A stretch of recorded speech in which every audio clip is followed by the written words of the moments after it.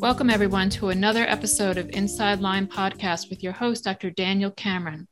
In tonight's episode, Dr. Cameron will be discussing the first in a series of 4 podcasts, which will focus on findings from his recently launched Lyme disease and COVID survey. In this first episode, we'll be discussing the burden of Lyme disease in a COVID-19 pandemic. Good evening, Dr. Cameron. Thank you for joining us. And good evening, Darlene, for joining me and leading the discussion. So can you talk to us this first episode? You're gonna talk a little bit about several cases and their findings from the survey. Yes, I was trying to avoid discussing the research design. That it's a survey design that cross-sectional. I wanted to get right down to cases. Now, because this is a research study, it's approved by an IRB, it lets me present individual cases that are living in a pandemic. So I wanted to start out with this case that comes from the survey, because the survey actually has at this time, 1,168 people who've had a history of Lyme who've completed this survey. So this case 1 came from that survey.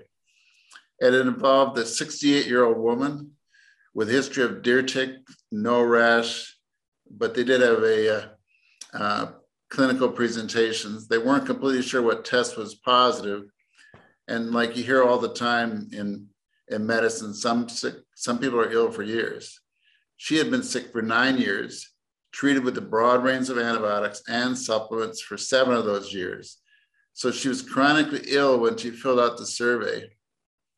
And they were all the typical symptoms like backache, stiff and painful neck, muscle aches, and so forth. And she had done like a questionnaire, which has to do with this level of symptoms she has. This is where you add up how sick you are from neurologic issues, neuropsych issues, pain, fatigue, and so she had 78 as a score out of 120. Some people have 0, some have 120, but still 78 shows how sick she was. In fact, she was sicker than this study by Fallon, sicker than traumatic brain injury patients, and sicker than somebody with post-treatment Lyme disease syndrome in their study, and worse than depression patients.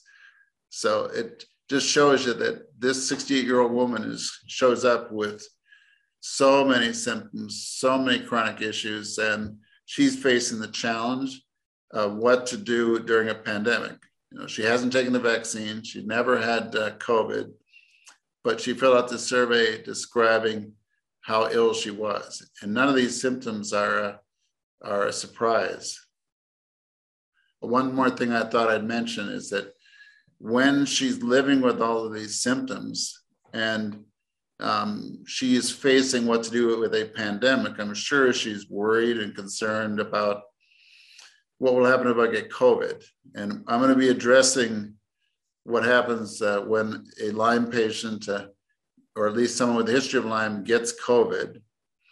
And she's wondering, should I listen to the doctor? Because the doctor said, it'll probably make things worse. So she's not taking the vaccine when she filled out the survey. But it does show that someone this sick at 68 is still perplexed. What if I get COVID? And what if I take the vaccine? And this survey, especially the second, third, and fourth part of the survey, explores what actually happens when people with history of Lyme disease take the vaccine, or if they contract Lyme disease. It's great that these 1,100 and some individuals share their experience, so we can learn from what each of them went through. And now you're also writing about, you had some children who were participated in this survey as well. Yeah, the age range was 12 to all the way up in age. So a 13-year-old presented. Now, I mentioned 13 because they have to be at least 12. I certainly could use a lot more kids from 12 up to describe better the experience that kids have with Lyme, also kids with Lyme and COVID and with the vaccine. So this one filled out the survey with the parental consent. And this girl had a Western blot test with 5 out of 10 bands, and you needed a 5 out of 10 to make the CDC criteria. And she'd been sick for 2 months. And then they gave her 3 months of doxycycline, followed by clarithromycin. So she still was chronically sick from her perspective in the survey. But this GSQ, this score of symptom score was 0. So even though she didn't seem to have a burden of symptoms, she still reported feeling chronically ill. And once again, I'm sure she's facing, should I take the vaccine? Her mother and father are probably also concerned, but I'm sure they're concerned about if she gets COVID. So here's what she said in her notes. She's has really not been advised for or against the vaccine. Now, you remember she's a 13-year-old. So being 13 means that she's has to work with a parent and about, should I take the vaccine? Mm-hmm. But she said, I do not feel safe to take it since my Lyme conditions are still not resolved. So when you get to the 4th part of this series, I'm going to be doing a lot more descriptive work on the various reasons that people are reluctant to take the vaccine, adults and kids. Now, one of your cases involves a 85-year-old man with a history of tick bite and rashes and a swollen knee. Can you talk to us a little bit about that case as well? Oh, thank you.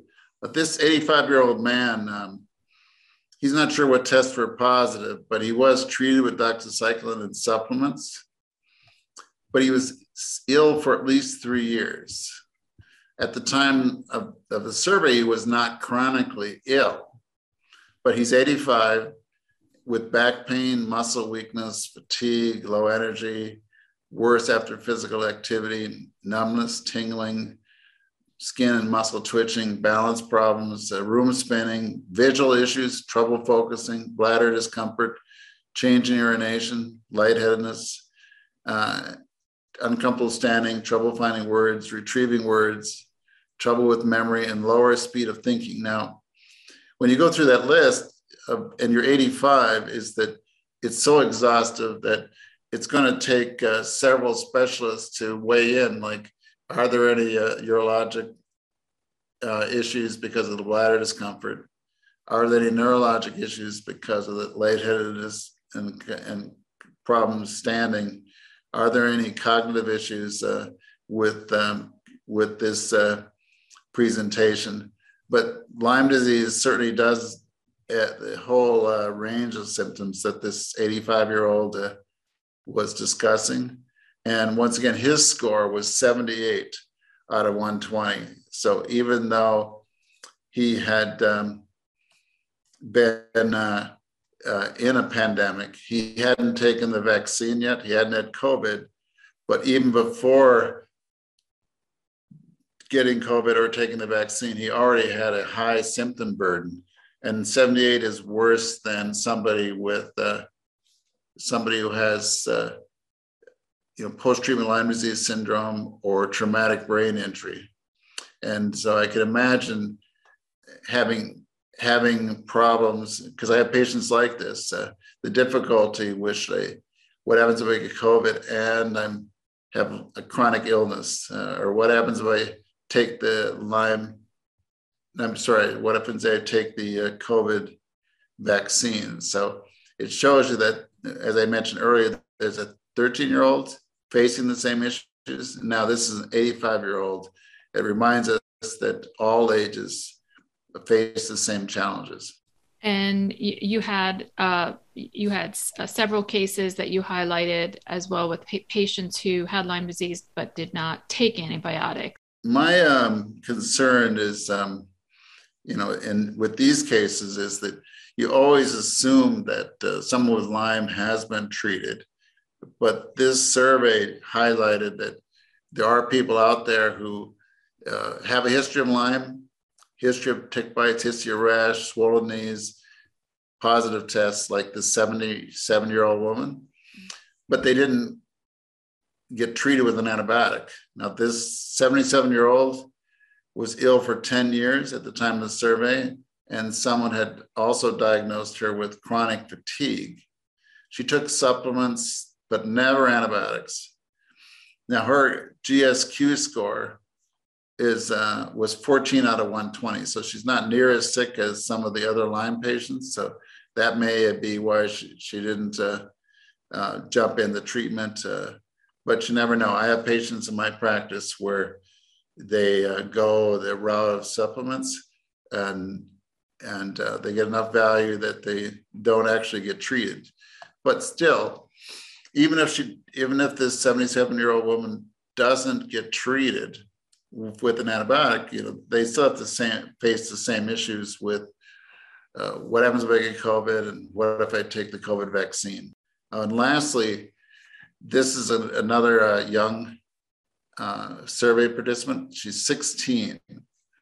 She had a swollen, thought she was exposed because she's in recreation vacation, interaction with dogs and hiking. She had a positive test, but she was also diagnosed with chronic fatigue. She was sick for 3 years, but she had herbal treatments and not antibiotics. So nobody said really take the vaccine or not take the vaccine. So I'm sure her parents are probably facing those same issues, as they look out for their 16-year-old. But what's interesting is this score, which I find from 0 to 120, there's a range, but she had 88. So that means she had severe neurologic, neuropsych issues and fatigue and pain. And there's a whole list of problems that are what you should expect: this neurologic, neuropsych, and fatigue. And so, even a 16-year-old hasn't been treated. So you wonder what will happen with her if she gets COVID or take the vaccine. And so these, I guess it's 289 individuals who fill out the survey who had not had COVID, not taken the vaccine, but yet I'm sure they're wondering what to do during this pandemic. And plus they're suffering anyway. It does reflect that when I look at how bad somebody is and how sick they are with Lyme and COVID, I'm reminded that just Lyme itself, they can be quite sick. So as you highlight, these cases demonstrate the symptom burden in these individuals was quite severe. Now you talk a little bit about in your blog about an NIH study. Do you want to discuss the findings from that and how that relates? Well, the NIH study had confirmed that using a quality of life survey, SF-36, that people were sicker than someone who filled out the forms who had diabetes, and as bad as people with congestive heart failure. Now, in that case, even though it showed that people with Lyme could be so sick and quite sick, this is looking at it more than just the quality of life. This GSQ score is looking at the issue of neuropsych, neurologic, and pain and fatigue issues. And it shows that, yes, they're sick from not just the quality of life, their perception of life, but they're quite sick on issues that are important to all of us. So what would you like the individuals to take away from this this first set of findings, these cases? Well, it's rather interesting that that we're dwelling in the second, third, and fourth part of this series on how sick people who are with Lyme and COVID, or how sick they are with the vaccine. But the headline is that people with Lyme are so sick and can be quite sick at least. And when I keep saying GSQ, that's called the General Symptom Questionnaire with 30 questions about your health. It sort of sets the stage. So if I do statistics down the road, I'm sure I'll find the dominant issue is that Lyme disease is the issue for these patients, and the illness is from the Lyme, and there might be extra on top of their illness with the COVID or with the vaccine. But you have to stay tuned, because I'm going to dig deep into what happens with Lyme disease individuals when they do get COVID. And it's fascinating, both how sick they are. And they're not really well, but the vaccine actually isn't. They weren't as sick as I thought.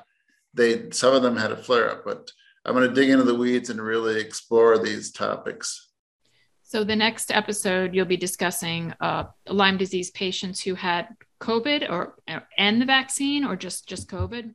That is, part 2 is Lyme with people who contract COVID. What happens to that group? Because there was almost 300 people, or at least that had COVID on top of their Lyme. So it's fascinating to look at what happened.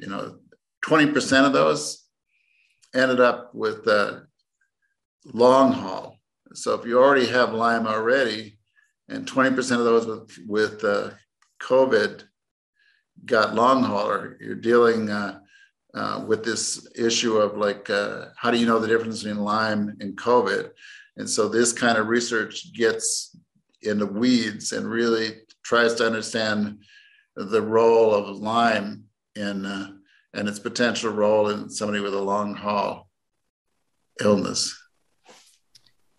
Well, we look forward to the next episode and hearing a bit more about those other findings. This is kind of a one of a kind survey, right? It hasn't been done by anybody else. Yeah, there hasn't been a survey of Lyme disease patients. Most of these studies, they exclude people who are ill.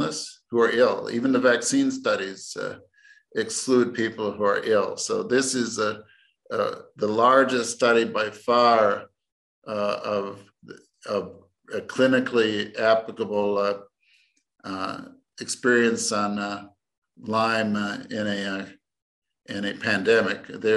LymeDisease.org did one on earlier on using their database, which was helpful. But this one gets right into the details of what's happening to individuals and who have Lyme and COVID and Lyme and the vaccine. And so I'm excited about this study. I can publish and in journals but I didn't really want to wait for journals and have that as my only outlet. I wanted to dig in to these cases and present them through the blogs, through this video series. And lastly, not only would I like to share these 4 videos, but I'm strongly encouraging the readers and the listeners to fill out their comments and thoughts. So I'll be following up with a Q&A, a separate video to address as many concerns as I can. So not only are these 4 videos, but there'll be at least a couple Q&A based on your comments. Well, thank you, Dr. Cameron, for sharing these findings, and we look forward to joining you again to learn more about some of the other findings. And for individuals who'd like to read more about these cases in particular, they can go to your website at danielcameronmd.com. Thank you, Dr. Cameron. And thank you, Darlene.